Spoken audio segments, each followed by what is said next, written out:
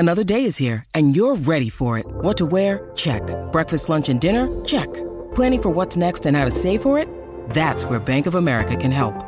For your financial to-dos, Bank of America has experts ready to help get you closer to your goals.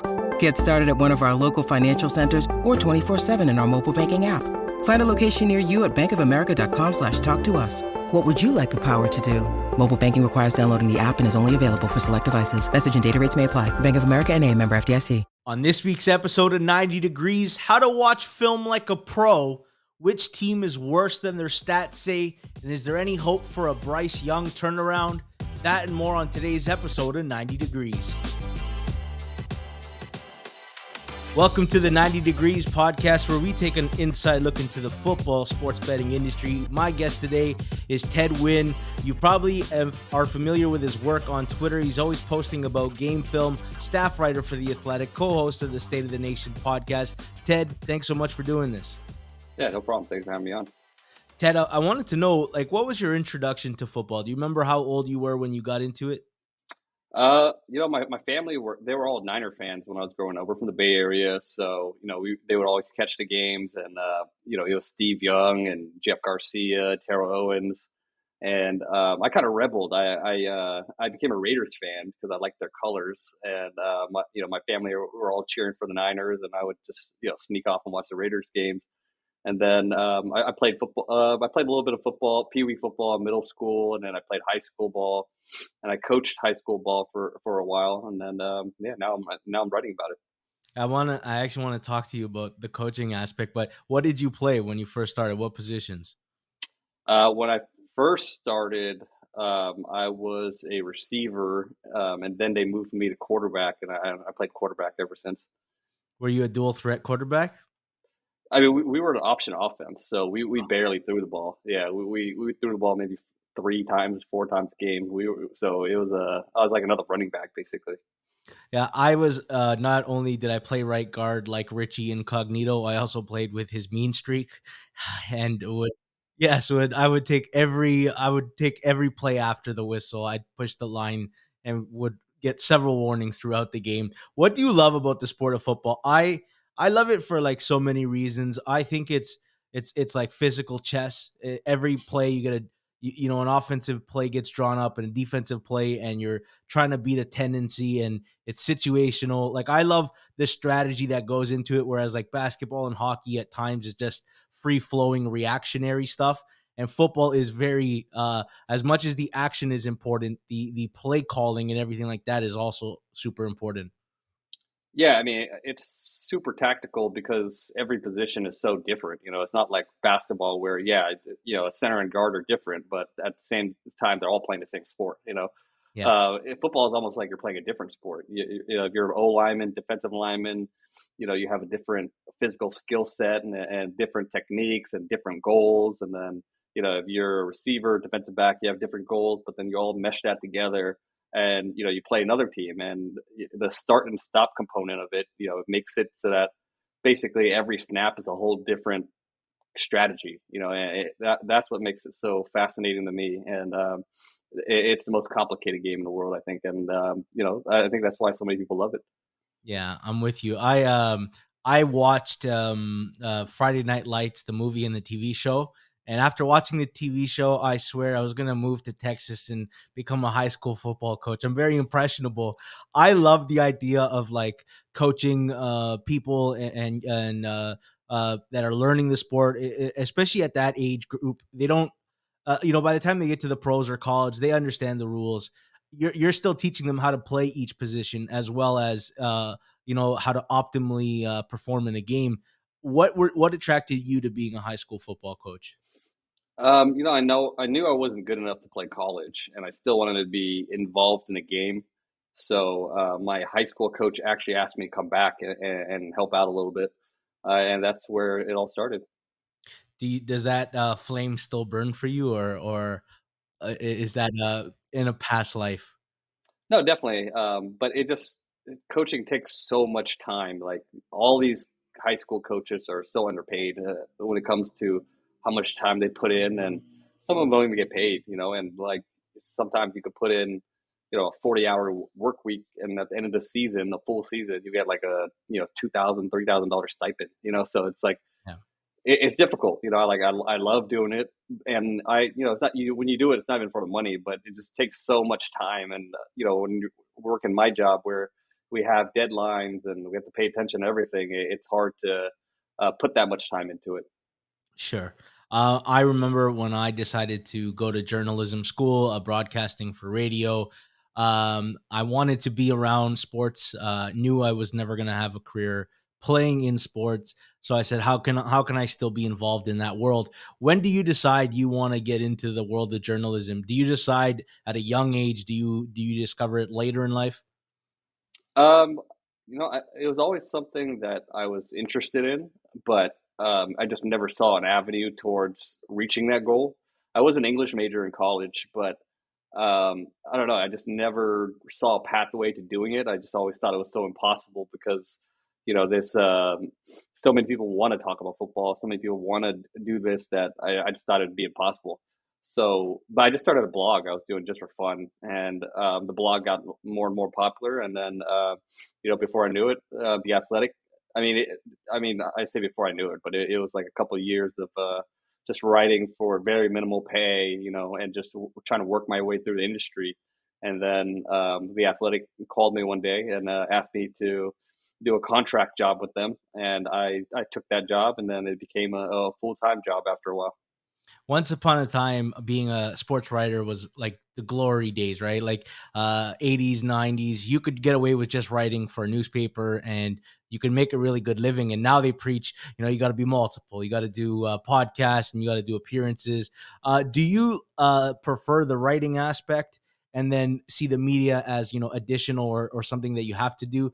Or do you actually like the on camera stuff and the writing is just also part of it? I love the writing part of it.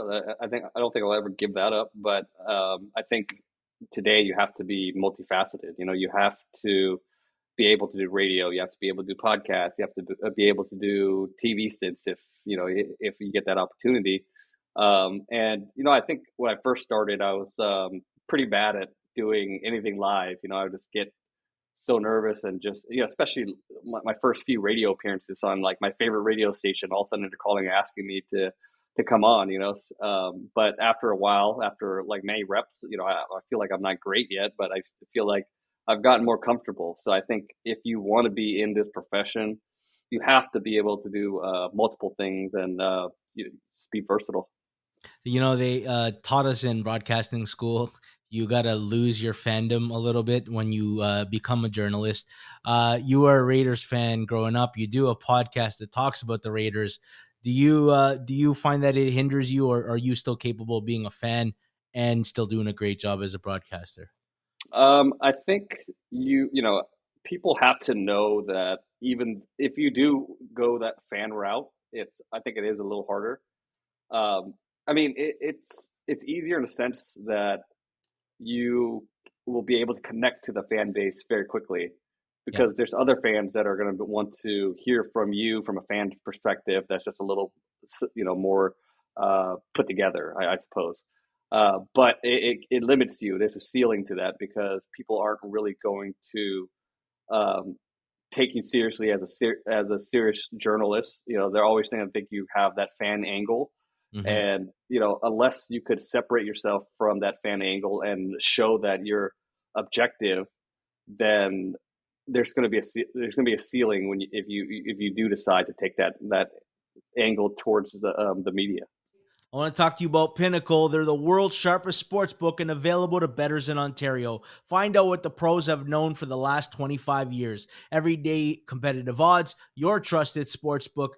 Bet smart, bet Pinnacle. Must be 19 plus in Ontario. Please play responsibly. Not available in the US. Now back to the show. Yeah, I follow for each team, 4 or 5 beat writers, and some of the beat reporters, some of them are fans. Some go the other way, like they will purposely rile up the fan base by maybe taking the most, pessimistic look at current state of affairs. And then there's the ones that you could tell are just straight nuts and bolts. Here's the facts. I'll leave a lot of my opinion out of it. I got I found your account because you post clips of film. I love seeing it. Guys like Benjamin Solak, Robert Mays, Nate Tice. I admire people who watch film and break it down and give people an inside look. How much film are you watching on any given day or week? It's a lot more earlier in the week when the film comes out. So Monday morning is when it comes out. So I'm just trying to watch as much as I can on Monday. Monday and Tuesday are pretty much like no free time type of days where I'm watching film, I'm trying to write, and I'm doing radio appearances and all that stuff. So it's a mix. I don't know exactly how to separate my film watching time with my writing and all of the duties that the job has. But I would say Monday and Tuesday is just like from morning to 2 a.m. or whenever it's all done. Yeah, Monday is my day as well to catch up on the games that I haven't watched. But I'm not watching all 22 in specifics. I'm looking more so for game flow and maybe some things that are not captured by the stats at the end of the day. I One of the most fascinating podcasts I ever heard was someone describing what a scout does on their weekly duties, and anybody who is an aspiring scout could listen to that and get a better idea what they do. For those that want to become, film watchers, you wrote a great article a few years ago about what to go about, what to look for. I just wanted to articulate some of those points for those who haven't read it. I do recommend it, and if this is the first time that you're hearing this, somebody who wants to watch film, you describe it as there's different levels, and you have to progress through each level to get to the final level where you actually know exactly what you're looking for. Yeah, so I actually was a high school teacher for a little bit, and that's probably my teacher side of me coming out, assigning a level or a grade or a syllabus to this, as you will. But yeah, I mean, I just thought, it'd be fun to kind of have fans assess themselves on their knowledge, which is why I put a level tiered. But for that article, I just gathered a bunch of questions and things that I see that people get wrong very often, and I just try to put it all together in an article. One article that encompasses it all. Carson Palmer talked to me, and I got some interesting information from him. Talked to a bunch of other good guys around the league, and was able to put together that article. And it's to this date still one of my most popular articles, and I find people are still going back to it. In the beginning of the year when they want to get a little refresher Mhm. on some of the basics about football. Well, one of the points was quarterbacks aren't always looking off defenders. What do you mean by that? So I think whenever somebody sees a quarterback looking one way and then looking the other way, um, people kind of assume, oh, he's looking off the defender. He's just trying to move that defender to the left. And that does happen. A lot of good quarterbacks know how to manipulate defenders. But I mean, there are also quarterbacks that are just simply going through their reads. They're going from read one to read two to read three. And a good play would progress in a manner where, if this guy's not open, then that means that defender maybe moved over there. So this receiver is going to be open. So that's all I mean by it. Is that quarterback's not always trying to move a defender. He might be just looking at going through his normal progression. Yeah, one of my favorite things when watching young quarterbacks, and like, I don't need gaudy stats in year one. I need to see certain things that you do well that will translate to the next level. I like a quarterback that's young that will take some shots down the field. I think if they become too conservative too early in their career, they never grow out of it, and they put a limitation to what they do. Whereas I don't mind that Peyton Manning threw 28 interceptions in year one, because that's your year to make mistakes and to learn. I want to know that when pressure comes, does he just immediately look to tuck and run? Or is he still hanging in the pocket, looking through reads and seeing who else he can get the ball off of? Even if he doesn't have success, I can find some traits that I think are translatable. You set a point of what to look for post snap. We all follow the ball, right? When we're watching the TV broadcast and they force us that way. What are you looking for once you see the snap? Well, we can't always see what's happening in the secondary because the broadcast angle is always zoomed in towards the quarterback. And, my point against that was always you're missing half the story, because half the story is the quarterback. The other half of the story is what's happening in the secondary, which is why I love Amazon Prime Vision so much because they give you that option to watch the all 22 on Thursday Night Football. Sorry, what was the question? again? Yeah, like, what are you looking for post snap? So, like, sometimes I will look at the trench play and how often someone wins the trench battle. I will also watch the ball, but and then I'm also watching the receiver in the corner battle. There's like three different aspects of what I'm looking for post snap. I was wondering what your process is. What are you looking for post snap? Yeah, post if I'm able to see the secondary, I want to see what the safeties are doing. The quarterback's always mostly always looking at what the weak safety is doing because there's so many teams that disguise now and they're just lining up it too high and they're shifting into the coverages. So the weak side safety usually tells you the story of what the coverage is. But if I don't see the secondary, which is most of the time, unless you're watching all 22, then yeah, I'm watching a combination of the offensive line and quarterback. I'm trying to have a soft focus on both to see what they're doing because if you see the offensive line firing off into the second level, and then it's pretty much a run. If they're kind of playing a little softer, then it might be a play action or a pass. Are you also looking at like formations and tendencies out of the formations? Like the old Pittsburgh Steelers when X running back is in the backfield, it's a pass versus a run. Are you looking for teams that telegraph their stuff or is that not something that you're looking at? Sometimes, I mean, if you know that there could be a get a tell coming into the game, then I might be looking for it. And if you just happen to find it, then I'll look at it moving forward. But it's not something that I'm actively looking for. I think that's pretty difficult to do unless you're watching the all 22 or you're I don't know even a level above. If you're like an actual scout that is trained to watch for those things. Hey, yeah. The easiest way to improve as a sports bettor is use multiple sports books and always get the best odds. We recommend using an odds comparison tool like BetStamp. BetStamp compares odds across every sports book for games, futures, and player props. Save time and money by checking BetStamp before you bet. Download the app today. If you're looking to sign up for a new sportsbook account, please check out the offers available at betstamp.app/circlesoff or hit the link in the description. If you sign up through this page, it helps support the show. Now back to the episode. Yeah, or if you have data of like players on the field and what the play was, a run or a pass. What's something that you think that the stats don't accurately capture when you watch your film? When you watch film, Something the stats don't accurately capture. I mean, quarterback percentage, completion percentage is one of those things. Just because a quarterback has a high completion percentage doesn't mean he's playing well or doesn't mean he's accurate. He might just be checking the ball down a lot, taking a lot of safe throws. I think that's one stat that I don't really like people using too much when it comes to evaluating a quarterback. yeah, for myself, I like to look at did they leave a better play on the board? There's the open guy underneath, but if you're just looking at the second level, there was a better play. There was an opportunity for an explosive. I look for that, and I also look for mistakes or a blunder to justify explosives. Whereas, a well drawn up explosive is one thing, but a guy slipping and getting cooked, and your team gets cooked, I might not weigh them down as much, just because sometimes it's just a freak thing. You just lose your footing. Is there a team whose film is a lot better than their record this year? Mm, I mean, let's see, team that's filmed a lot better than our record. Mm, Or the opposite, a team whose film is worse than their record? I have one, and I wanted to run it by you. all right, why don't you go first, and then I'll try to think of one.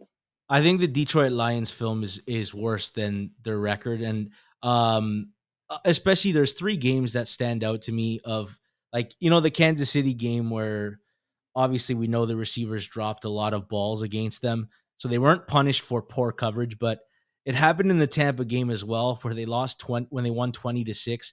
Like, Baker Mayfield had Trey Palmer open for three wide open touchdowns, could not hit him for the life of him. Now that's a Baker thing. He will often airmail open guys, but I also saw it in the game.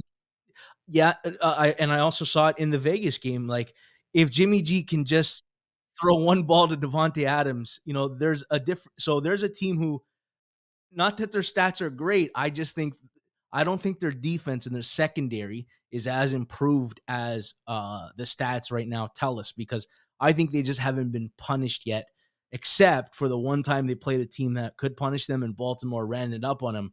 And I saw some warts there. Whereas the next time Detroit plays a true powerhouse team that with an accurate quarterback, maybe like the Chargers, maybe leaving guys wide open, they'll get punished for it. Yeah, I agree with that. I think their offense is really good, but I think their defense is hit or miss because they're very aggressive. So, and I wrote about this actually before the Ravens game. I predicted the Ravens would win.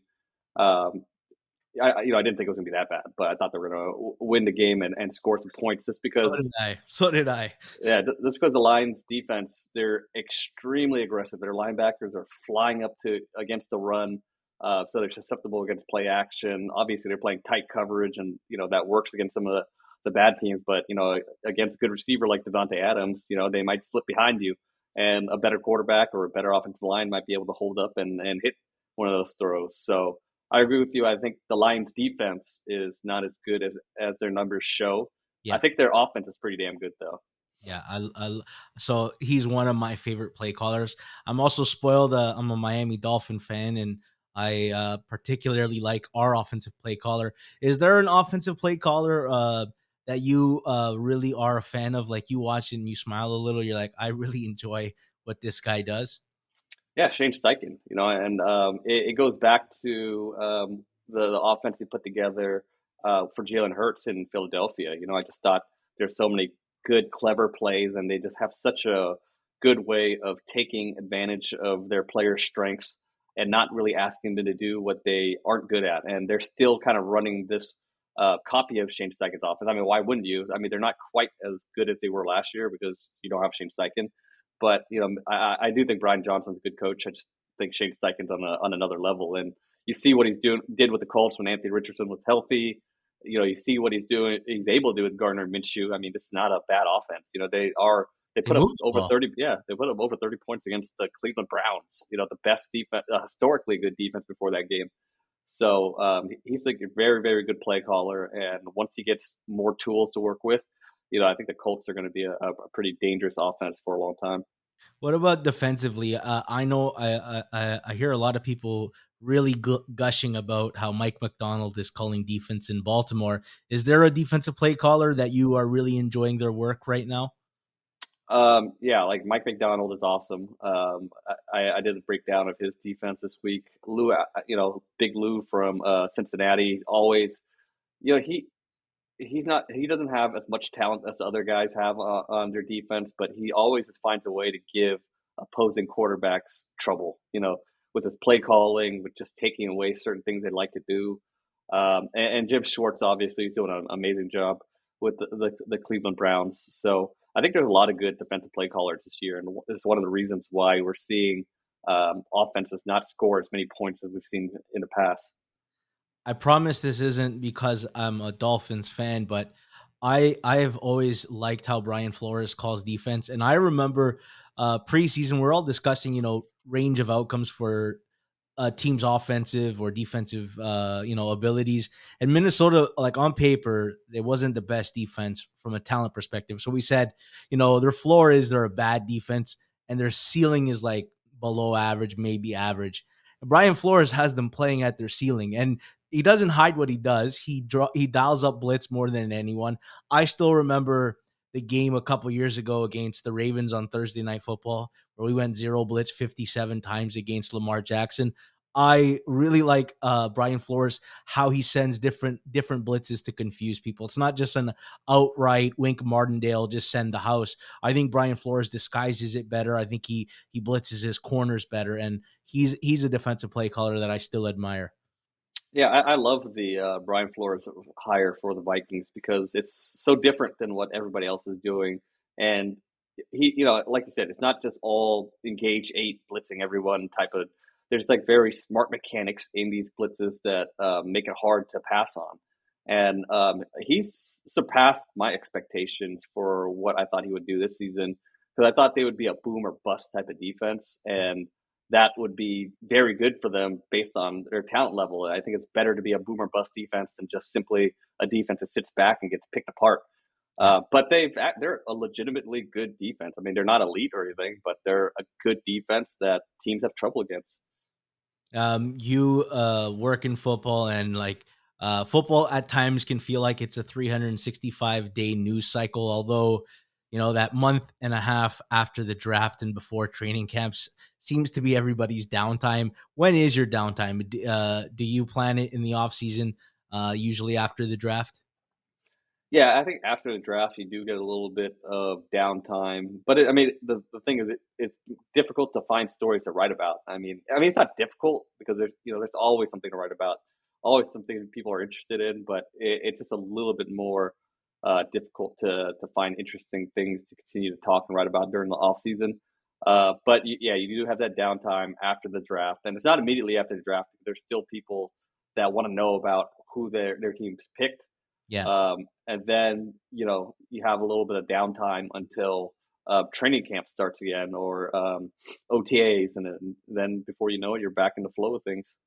Yeah, in radio, our time was like Christmas, government shut down. It was for the right. So you save a couple like evergreen topics and you stash them for those winter months when you need it. So maybe you have some article ideas that you're like, okay, that's going to be a June story because it's going to be a little bit tough to write, and you almost have to create your own news article as opposed to a hot piece of news that you can react to.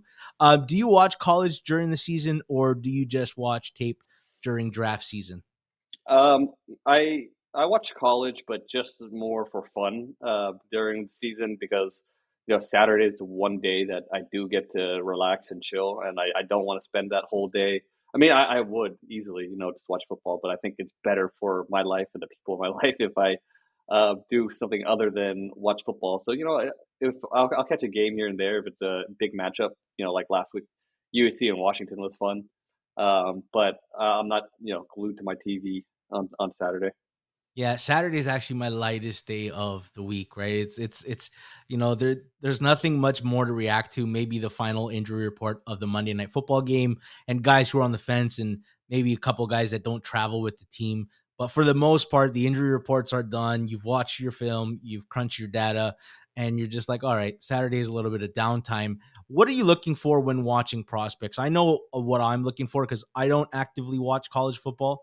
I am aware of who the guys are because I follow and I listen, on the Athletic, and I follow Dane Brugler's stuff, and I always want to be up to date with who to watch. But then I can then go into each position and watch film on each guy. What are you watching for?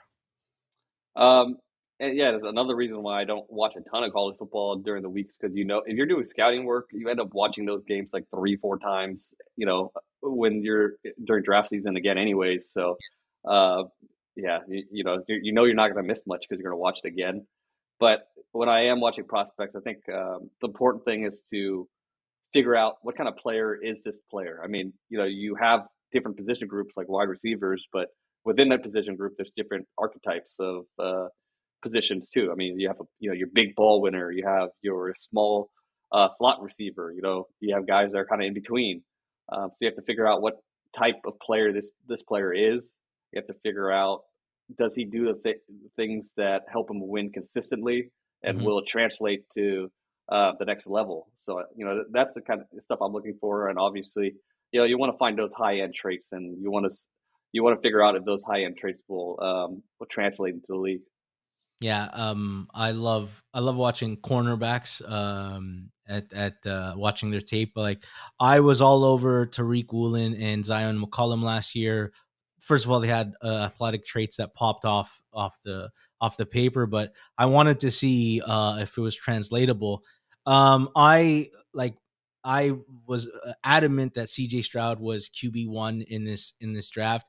I just remember everybody getting wowed by Anthony Richardson at the combine, and then you watch them throw, and Stroud didn't have a misplaced ball. He was just so pinpoint accurate. Carolina and people who watch Bryce Young against the Chicago Bears, a defense that pretty much everyone has picked apart, and Bryce had one really good throw that you chart and you say, wow.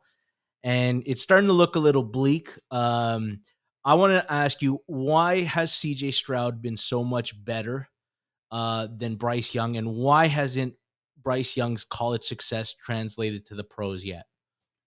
Yeah, I mean, with CJ Stroud, obviously, his accuracy was so, it just jumped off the tape. Like every throw was on target, ball placement on the money, on time.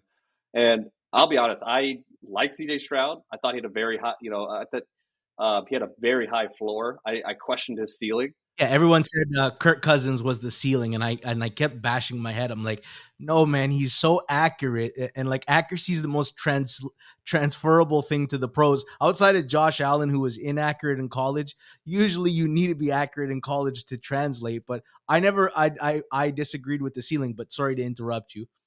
Oh, good. No, I mean, I saw more Dak Prescott. I saw Mm, more Dak Prescott, but more accurate, which is, Dak did kind of struggle with off target throws. Early in his career, he's much better at it now. But I saw more of a Dak Prescott. Good arm, but not elite. Not that you need an elite arm, but it's fun to have. Good mobility. I just didn't. There wasn't enough of a sample of playmaking for me, mhm. and obviously, he hasn't really needed to be a playmaker because he's been so remarkably. He's translated so the way he's picked up the pro game and picked up pro coverages and be able to manipulate pro coverages. It's pretty amazing. Like I don't think I've ever seen a young quarterback pick all this up so quickly and be able to translate it on the field. It's pretty amazing, and I don't really think that we'll see many guys do this. I think this is kind of like a once in a generation type of rookie season from him because he's not relying on his athleticism. He's just, he obviously the tight window throws, the accuracy is there, but he's playing a position like a veteran quarterback, and you know who knows exactly where that ceiling is. But I mean, even if you see if that ceiling is that Tampa Bay Buccaneers game where he threw 5 touchdowns, that's pretty damn high. So I'm just very impressed by the way he's picked up the game, and I don't think even the biggest CJ Stroud proponent, maybe you did, but I think the way he's picked up the game is pretty amazing and almost unpredictable. You know what flashed for me was because everybody says I never saw the athletic and wow stuff. I'm like, yeah, the Georgia game is the answer, right? That was the first time we said, "Oh my god, he has everything and he can do things with his feet."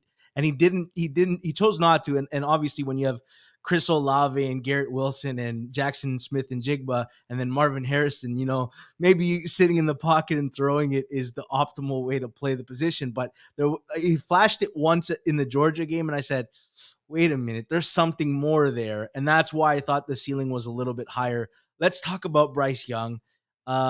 Is it a cheap cop out to just say it's the size? Because it's glaring. Like there's times, especially in the Colts game, where he's throwing balls directly to Colts defenders. And I'm like, did he see that guy? Why is Bryce Young struggled? And do you still, what's your level of optimism on Bryce Young becoming a guy? Yeah, I mean, I did not have Bryce. Anthony Richardson was my number one guy, but Mm. when I watch Bryce Young, obviously he has all those processing traits, and it's all true. The way he sees the game, the way he quickly reacts to certain things the defense does, it's very high level, and I don't think that suddenly turned off when he came to NFL. But I mean, it's just hard to judge him right now, just because of how bad that Panthers offense is. They can't run the ball, they can't pass protect, they can't separate. But like you said, it's very obvious that he is not a even baseline level athlete in the NFL. I mean, he's quick enough to get away from guys, but he's not going to rip through an arm tackle. He's not going to make a spectacular throw with all arm talent. It's just not there. That's not the guy you drafted. So I think there's still hope for him. I think um, you want to see him take kind of that Tua path. I think it's fair to say that he's not ever going to be a guy that elevates your offense and makes you um, better, but he's a guy that if you surround him with talent, I think he'll be able to operate at a high level, and that's not a bad thing because I think there's only maybe 10, 12 guys that could really elevate an offense. And obviously, you want the number one pick to be one of those guys, but I just doubt Bryce Young is one of those guys at this point. But I still think that he has, a bright future if you are able to surround him with talent. And I see a lot of similar traits between him and Tua. All right, that's an interesting comparable. And we'll track it. And they attempted to put an offense around him. They signed Hayden Hurst and Chark and Thielen and Miles Sanders, but it's not like those guys were kind of on the downslope of their career. It was a bit odd of an offseason approach. Whereas maybe they would have been better putting in resources into one really good weapon to surround him with, as opposed to two or three, next level tier, even though Thielen's having a bit of a bounce back season. But Ted, I appreciate your time, man. I really enjoyed talking football with you. No problem. Thanks for having me on. That's it for me. Another edition of 90 Degrees is in the books. I want to thank my guest, Ted Wynn, staff writer for The Athletic, the sponsors of this podcast, Pinnacle and BetStamp, and my producer, Jason Cooper. Thanks for listening. Do me a favor before you go, like the content, subscribe, share, and comment. We'll be back next week with another guest on the 90 Degrees podcast, where we give an inside look into the sports betting industry.